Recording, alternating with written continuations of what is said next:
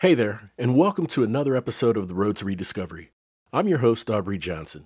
As you know, The Road to Rediscovery is about reflecting on life lessons to learn and grow from them, and of course, pay it forward and uplift others who are struggling. I want to thank all of you for your continued support in not only listening to the show, but also for the great feedback about the show and the guests. As a reminder, we invite you to join our Facebook page at R2R Podcast. That's R, the number 2, R Podcast. You can also follow us on Twitter at R2R Podcast and Instagram at AJShark49. In this episode, I'm chatting with Kristina Mand-Lakhiani.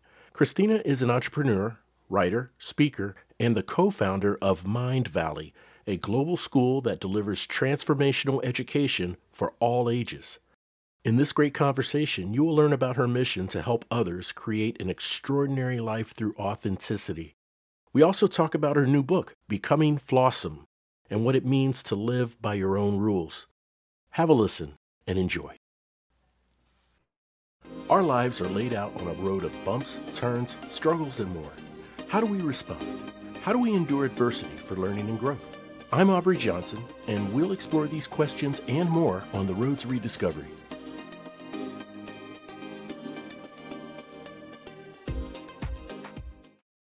Can you share with us what are some of the reasons that you have seen from those who wish to pursue authenticity and happiness? I mean, is it a particular event that may trigger someone to pursue happiness, pursue authenticity?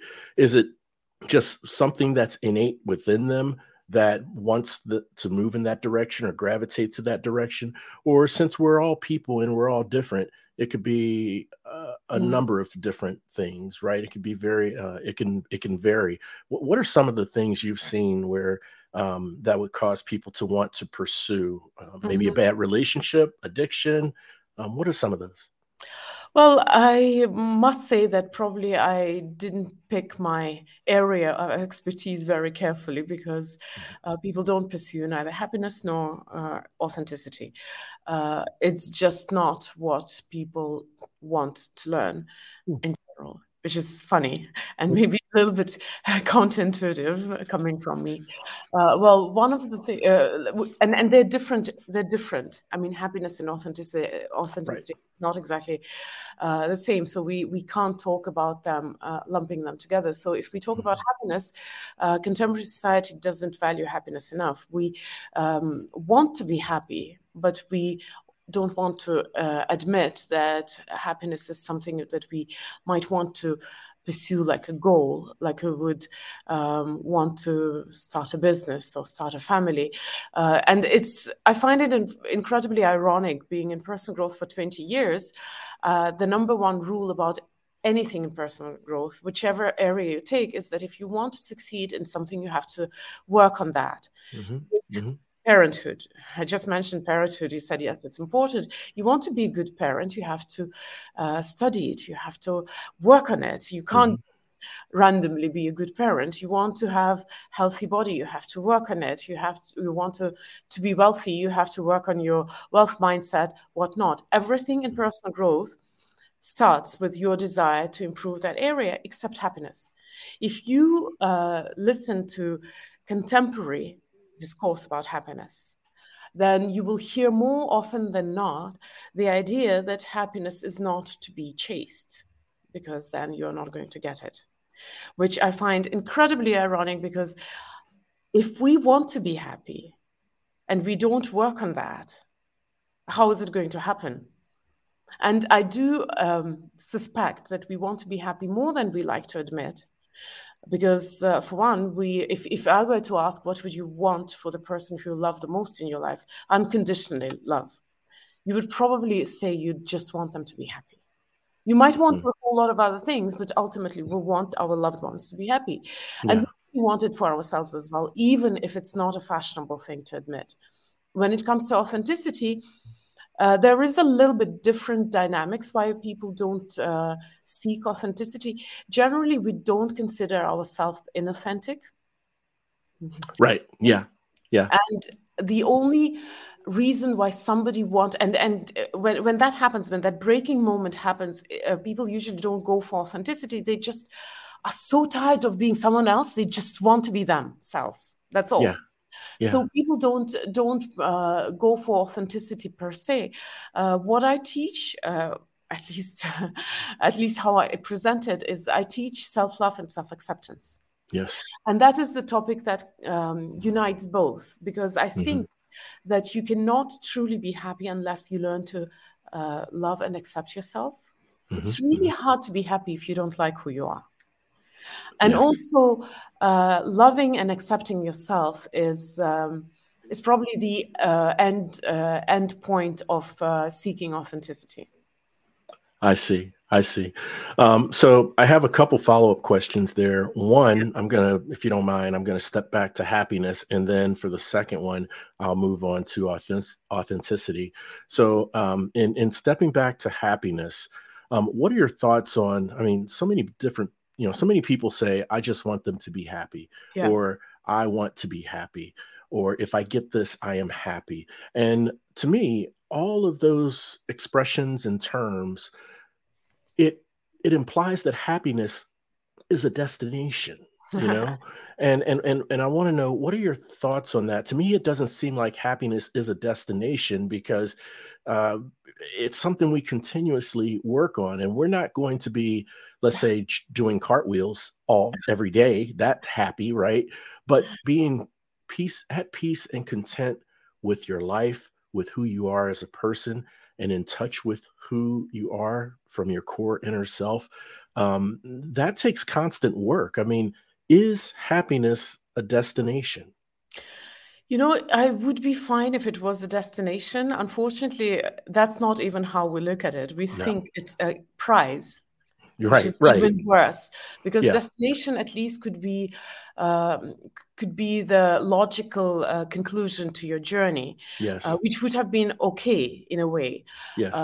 But we look at it as a prize, as if it is something we have to earn and deserve by doing all the right things, yet not actually aiming at happiness.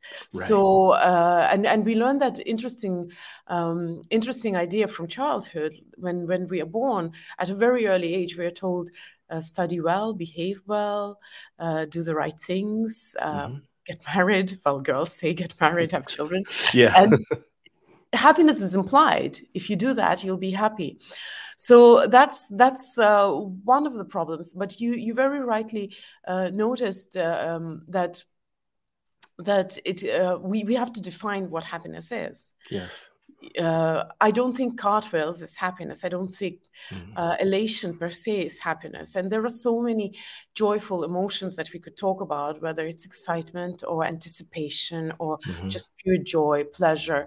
There are a lot of, these are just a few from the top of my head.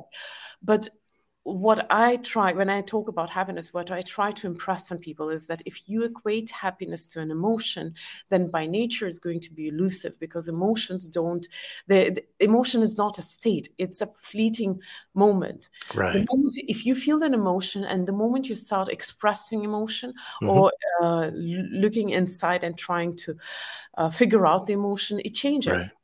Yes. Because that's the nature of emotion. They change unless you actually bottle them up. Then they'll stink. Right. Yeah. So you equate happiness to emotion, then naturally it's not going to be forever. No. And that is a very silly pursuit. So I suggest, or I advise people to look at at happiness as a state rather than emotion. Because state is a much more stable condition, and you can work on a state. And what I find very interesting, I'm not a psychologist, but I love psychology dearly. So what I've noticed, that psychology defines depression as a state.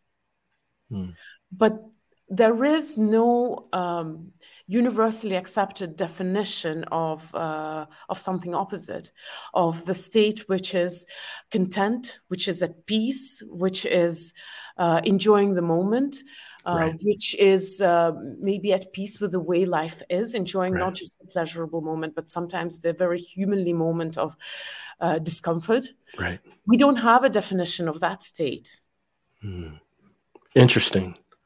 Yeah, and that is the opposite side, of I think depression, so. right? Yeah, Yeah, because yeah, depression is a very numb, well, it's numb in the beginning, but it's a very destructive state. But there is the opposite of that, and it is not neutrality.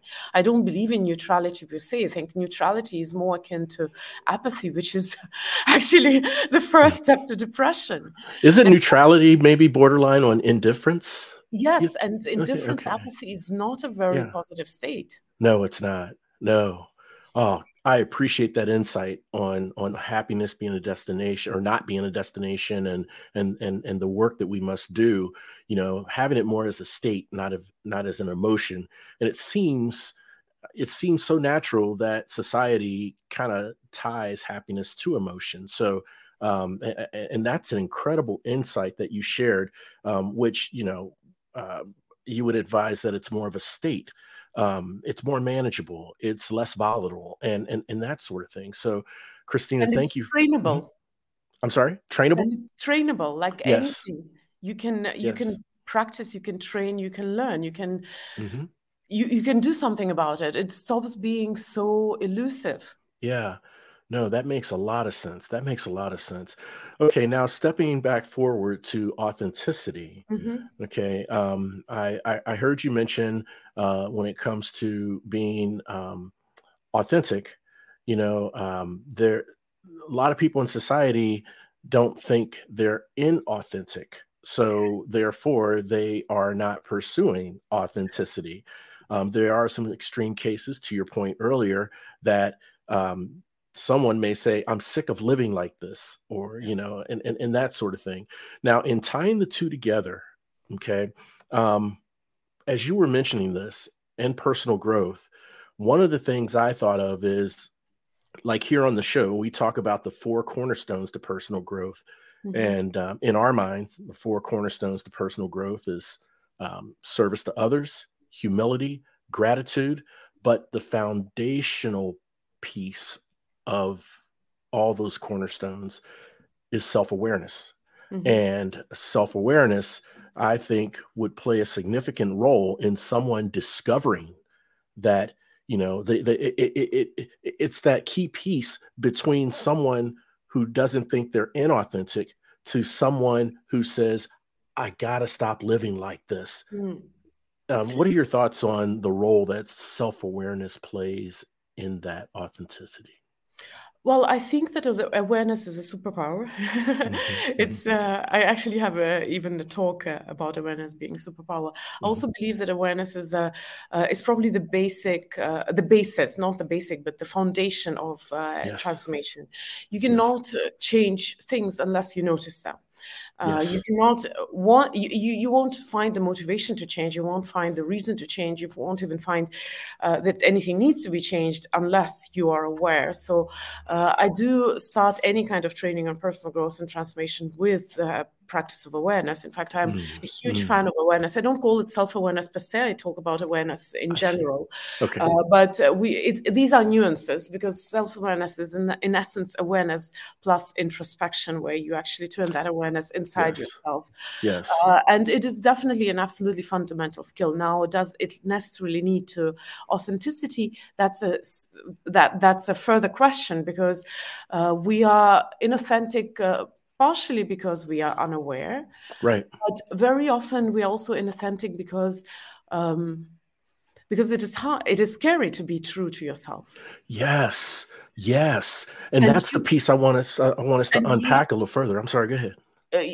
because you can be aware of all the wonderful things that you're doing wrong and doing Yes. nothing about it. You can be aware that you want something more, but you're not doing Mhm. anything about it. You can be Mhm. aware that you're not standing up for your values, that you are, let's say, compromising something which is important to you, and still keep living like that. Of Yes. course, I believe that if you are truly aware and if you practice awareness with curiosity, you will find sufficient motivation to want to change that. And there's a huge chance that you will start unpacking that whole thing. But awareness per se doesn't guarantee a change. Change Right. has to come with a level of well, not just introspection, but just with a level of understanding. So I have a formula for transformation, which is experience plus awareness. Well, and actually plus support system plus your environment, because knowledge, for example, it's good, but it doesn't change your life. Right. And those people who have been in personal growth for a long time, they've heard so many wonderful ideas and they pretty much know everything. But if your life doesn't change, it's because that knowledge stays cognitive. It doesn't descend to your living experience. It doesn't, cross over to your cellular level. For you to actually, for the knowledge to change anything about your life, you have to have an experience. Yes. Experience allows you to change your paradigm, to change the way you see the world, to understand the world differently. But experience alone, without knowledge, without the awareness, without the framework, is just that. It's experience. It's maybe enjoyable. It's maybe painful. It's some kind of emotions, but it's not a transformation. Transformation happens when both experience and knowledge are combined. But I also add support system to it, because I also think that you absolutely need some kind of support in your life, whether it's a person who loves you unconditionally or or your environment, which will support you in transformation, because transformation is a scary process in essence. Yeah, it is. It is, and people toss around the word transformation in all different directions and areas, as if it's like a flip of a switch, when really it's not. It's a truly, truly comprehensive process where you're not constant. I mean, the trend of transformation isn't constantly inclining. I mean, there's steps you take back, you come up, you go back down, you go up, but as long as that overall trend is an incline, I think you're making some progress. I think another element in that transformation would also be a behavior change. Someone, has the support system, they have the experience, they have the knowledge, but also the behavior change in making that transformation, I think would play a part as well. Is behavior part of that, or what are your thoughts? I talk about habit formation as well, because it's such a topic that a lot of people are super curious about. But I would expand it a little bit beyond just behaviors, because when we talk about behaviors, we immediately imagine how you move, how you eat, how you meditate, how you do anything. Yeah. But transformation actually is not just on that level. I think the deepest transformation is sometimes invisible. It's how your thought patterns work, and you can say you can call that behavior as well to a degree. But let's say how you interpret events, how you react to conflict, how you interact with people. It's not strictly speaking called behavior, but these are behavioral patterns, or they are patterns of thought which create your living experience. And I think they're much more important than a lot of other things. We are so fascinated by things which are visible, because they're so much easier to comprehend and to work with. It's much harder to work with how you interpret events in your life. It's much easier to work on how you eat and how you exercise. Right. Yes. So yes, broadly speaking, behavior definitely has to change, but I think we should go beyond the superficial and see our thought patterns also as a nuance of behavior, I would say. Makes a lot of sense. Yeah. And that's unpacking the behavior a level deeper to the thought patterns. So thank you so much for sharing that, Kristina. That's greatly, greatly appreciated. One thing you mentioned a moment ago that I found completely fascinating is, and this was what I was getting at, right? As you said earlier, it's very difficult for someone to have that self-awareness, to take that hard look in the mirror and own, hold themselves accountable and own up to the part they've played in events, the choices they've made. Not all are good. The different things and events that have happened in their life, they may have been a cause of a lot of them, and that's hard, but that is one of the first steps. You have to be aware. And I love how you just, you mentioned awareness and not just self-awareness, because there is a level of importance for awareness for things and elements around you. Yeah. Um, and so as you were saying that, I was thinking, well, how does someone get over the hump of of that hard look in the mirror, understand that long term, this is something that will benefit me. Mm, It's part of the break you down to build you up type of mindset, which is the type of mindset I go on when it comes to mm, personal growth. And what you mentioned was approach with curiosity. That is fascinating. And I truly, truly mean that. mm, Approach with curiosity. Then hopefully, when you take that approach properly, it sounds like it kind of removes that stigma of of self-loathing and mm. deprecation and beating yourself up, right? Because that's not productive either. Is Mhm. that what you were getting at when you mentioned curiosity? You poked at a very deep topic, and we could go so far into it, I and I know, don't think we'll yes. have time for that. But Yeah. um, Right, right.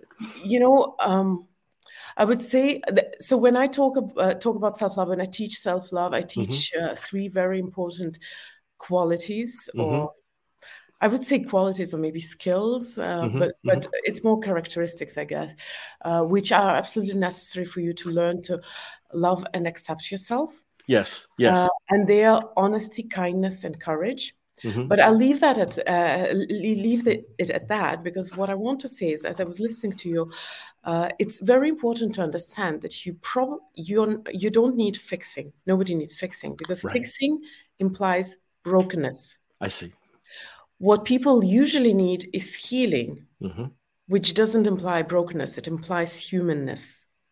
And this is something which we very often misunderstand. And having been in personal growth for 20 years, I know that we are very hard on ourselves when it comes to personal growth and transformation. Mm-hmm. Mm-hmm. We if you listen to your self-talk, we keep saying, what's wrong with me? Why am I wrong? What's broken with me? Well, we don't Right, use the right. word broken, but we imply brokenness, Yeah, because we are fascinated by trying to fix ourselves, and it doesn't work like that. I see. Because I see. you see, our fascination with basically, when people go to personal growth, they want to be a better version of themselves. So they Yes. create this picture. I call it the picture of perfection, although it's mostly women who associate with perfectionism, but men also have their version of perfection. Their version of perfection sounds like strong, a leader very often, inspirational, leading people, making creating huge stuff. It's also a picture of perfection, even if they don't use the word perfection. I mean, men don't use the word perfection as much as Mm-hmm. women.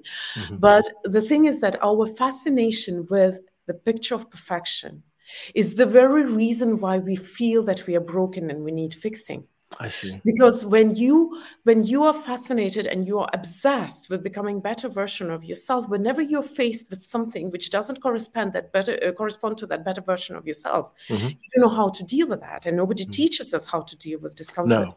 So Right. the most natural thing that people do when they face something uncomfortable, when their reality is unpleasant, is that they lie to themselves. Yes. And in Yes. psychology, there is a whole lot of this, a whole plethora of mechanisms how we lie to ourselves. They're called defense mechanisms.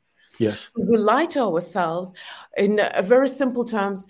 We rather than dealing with a problem, we pretend that it doesn't exist, or we Mm-hmm. change the situation. We Mm-hmm. pretend that this is something else. We kind of sweep it under the rug. Yes. So every time that you face yourself not being the best version of yourself that you're aspiring to be, you don't know how to react to that. So Mm-hmm. rather than dealing with that, rather than facing your dragons, you just push them away.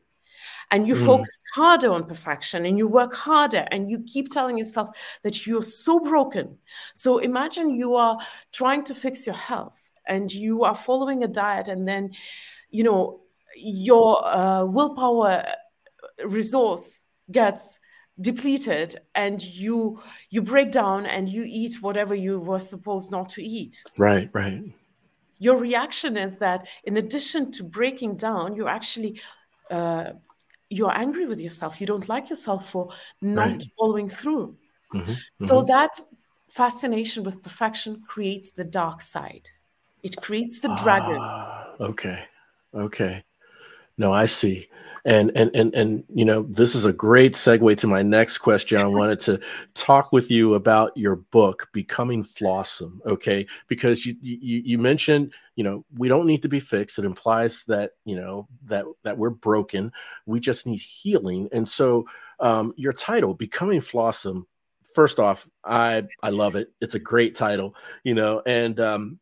and I'm sure I'm wrong when I'm speculating this, but when I first read your title, to me it seemed to imply that number one, none of us are perfect. We talked about perfection, right? And you help people in the book in coming to terms with being secure with our flaws, but we can still be awesome. Mm. Flaws and awesome, I guess. Um, can you break that down for us in the main message of the book? So, I can't take credit for that word. I found it on internet, but it was an orphan word, so I adopted Uh-huh. it. Uh-huh. I Sure. also I also realized that there are a lot of different definitions to flawsome, and I haven't actually given it a proper definition, and I think I have to correct this mistake eventually. It's so funny because my book is titled "Becoming Flawsome," but I never spent 2 sentences explaining what it means. Okay. Okay. Understood. But it is about being imperfect, for sure. And I think by the Okay. end of the book, people understand what I mean. Yeah. It is about being imperfect and not Hmm. just.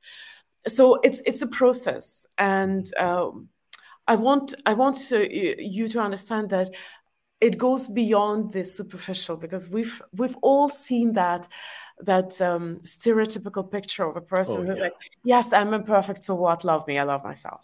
Right. Right. Yeah, we have. But that's also a little bit too simplistic and not what I'm talking about at all. Not Okay. at all what Okay. I'm talking about. No, you go What I'm deeper, it talking sounds like. about is, you see, I talk about honesty, right? You have to be honest if you want to learn to love yourself, because you really need to know who you are loving. You cannot love an ideal, an image, a picture of perfection.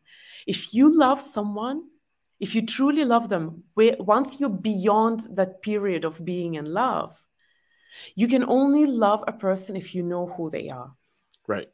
and if you're willing to love them imperfect. Right. So the same applies to yourself. If you want to learn to love yourself, you first have to understand who you are. And we touched very briefly upon how we lie to ourselves, but this is such a wonderful topic, because once you start discovering it, you suddenly realize, like, Hmm. everything is an illusion. Yeah. Yeah. You do. My picture of me is an illusion. So Mm. it actually also gives you some liberty and freedom to be at ease with that. So what? You might be wrong. You might be imperfect. So what's the big deal? You're human.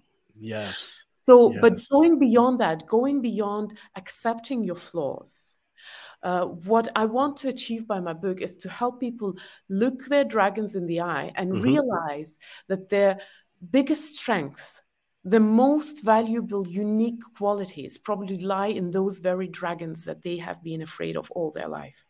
Hmm. Okay. That's pretty profound and thought provoking. The very things that they're trying to avoid or turn their back on, Very often hold their their biggest strongest strength. qualities. Their biggest strengths, their most I unique see. value to the world. Well, a Mm. very simple example would be, I do not know if you've seen X-Men. I have children, so I've watched a lot of I've movies. seen one or two, not many, They but have yeah. the character there. She's called Mystique, and she's Hmm. blue. Her natural Hmm. form is blue with red hair, Yes.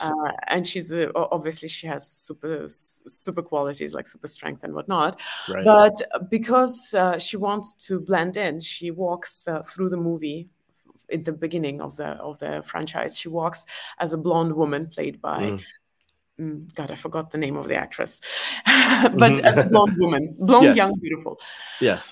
And then there is this one episode where um, it's complicated, of course, to describe the episode, but basically her friend tells her that by trying to look normal, she's wasting half of her attention on things that don't matter. And when her Ah. life depends on that, and there's this moment when she really has to save her life, and she Yeah. turns into that blue creature. Mm. I see. So the point is that very often by trying to be something what we are not, we're Right. depriving that attention from things that really matter. And that takes energy too. Yes. It's taking up energy, it's taking up time, and the focus on what really matters, it sounds like. Yes. Wow.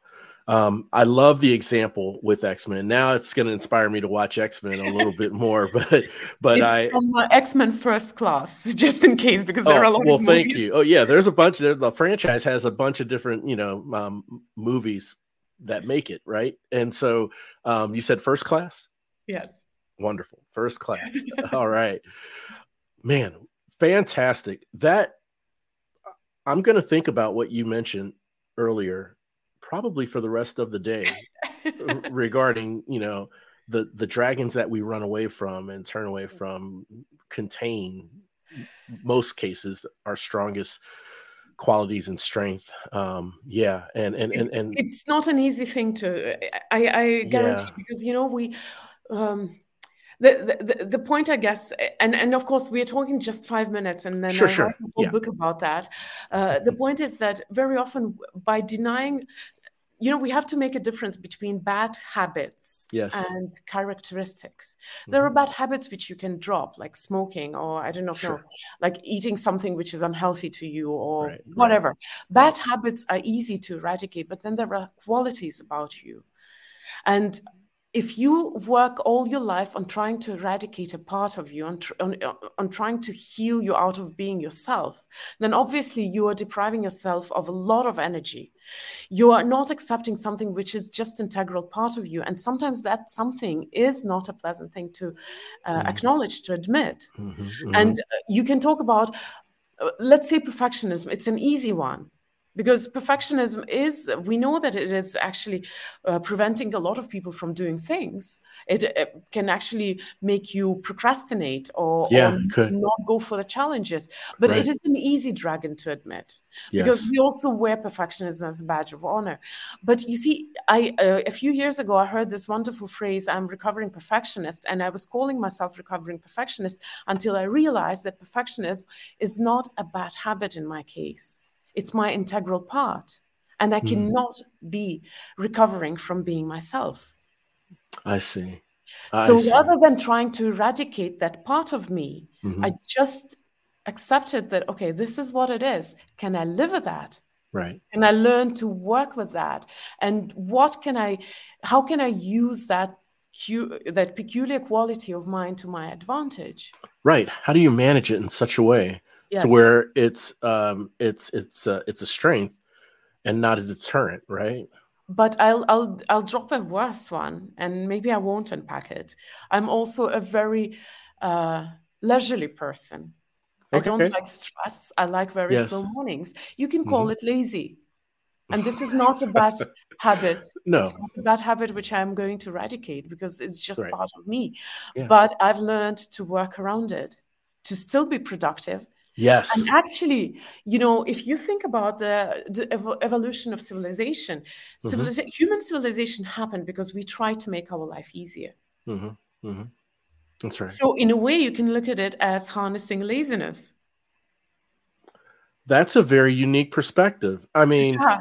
yeah, because I love the example of laziness that you shared when it comes to how you manage it to where you can still be productive, but not really change or eradicate part of who you are, which is you like nice, Slow mornings. slow mornings. Yeah. And I also don't like to do horrible jobs which are boring me out of my wits. Well, sure. Because of that quality, I'm so good at delegating. I'm so good at building teams.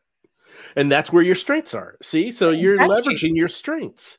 You see, or Yeah. I could live all my life fighting this part of me, which is just there, no Which matter is how hard I expending a lot hard. of energy. Yeah. Amazing. Amazing. So, Christina, can you tell us about um, live by your own rules?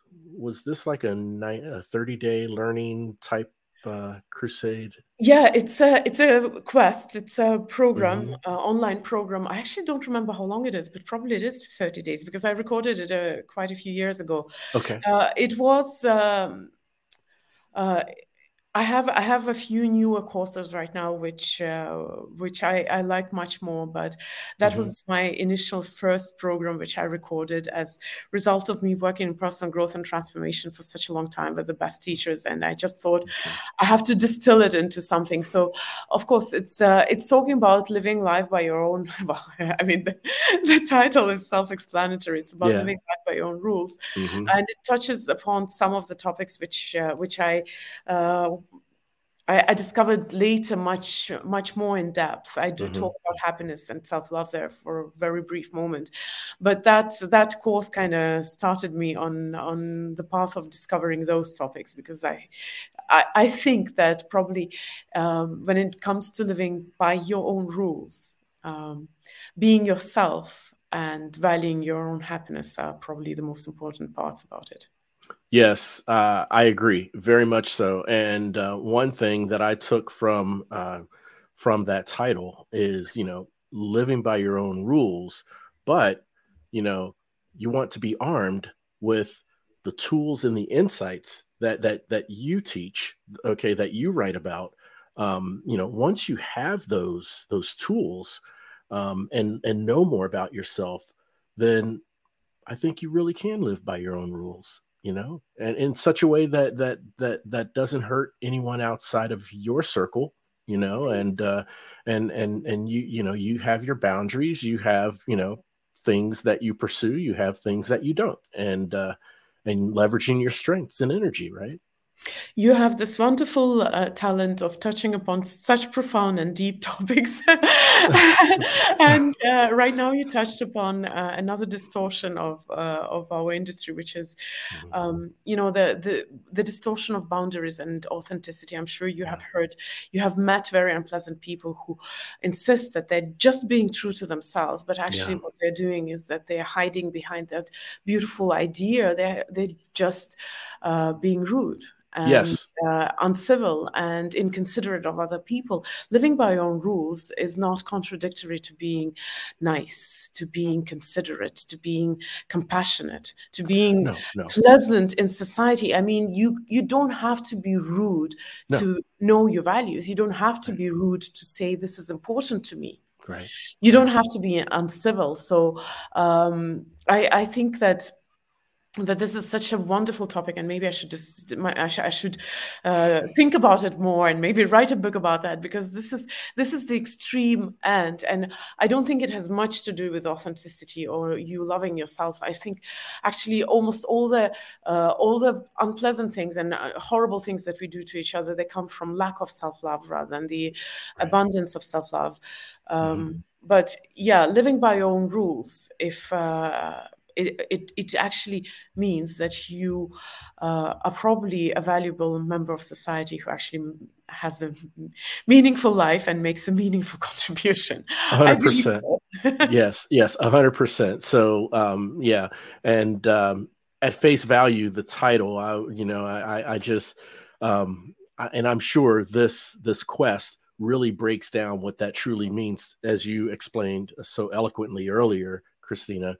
Not causing trouble, not hurting people, and having the boundaries, but still living by your own rules and being productive and a member of society. So thank you for qualifying that and sharing that insight. I really appreciate it. I hope this conversation inspires you to write another book. Love to have you back on the show to talk about that book, as My it's next one. yeah, your next one for sure. Speaking of which, how can the listeners follow you and learn more about your great work and reserve a copy of your book? So my book is available on my website, kristinamand.com/book, but Kristina Okay. Mand is written in an Estonian way, so it's with a K. With a K. Kristina with a K, mand.com/book. And of course, Okay. you will find me on Mind Valley, because I'm a co-founder of Mind Valley and I'm Mhm. omnipresent there. I mean, not Uh-huh. all the Uh-huh. time, but of course I pop up there once in a while, along Okay. with other wonderful teachers. And Hmm. all my social media handles are just Kristina Mand. Oh, fantastic. We'll make sure and put those social media handles, the website, the web address to reserve a copy of the book. All that good stuff will be on the episode show notes for our listeners to click and connect with you as they are listening to this wonderful conversation. Kristina, I want to thank you. Thank you so much for coming on the show. Really appreciate you sharing your insights from your 20 plus years of personal growth background with our listeners. Our listeners are people who are goal oriented. They're looking for ways to improve within themselves, who they are. And you've shared some things that I have no doubt has resonated with them. So thank you so much for coming on the show. I hope so. And thank you. Thank you for having me. It was a pleasure. Oh, yeah. Pleasure for us as well. And I want to thank all of you for tuning in and listening.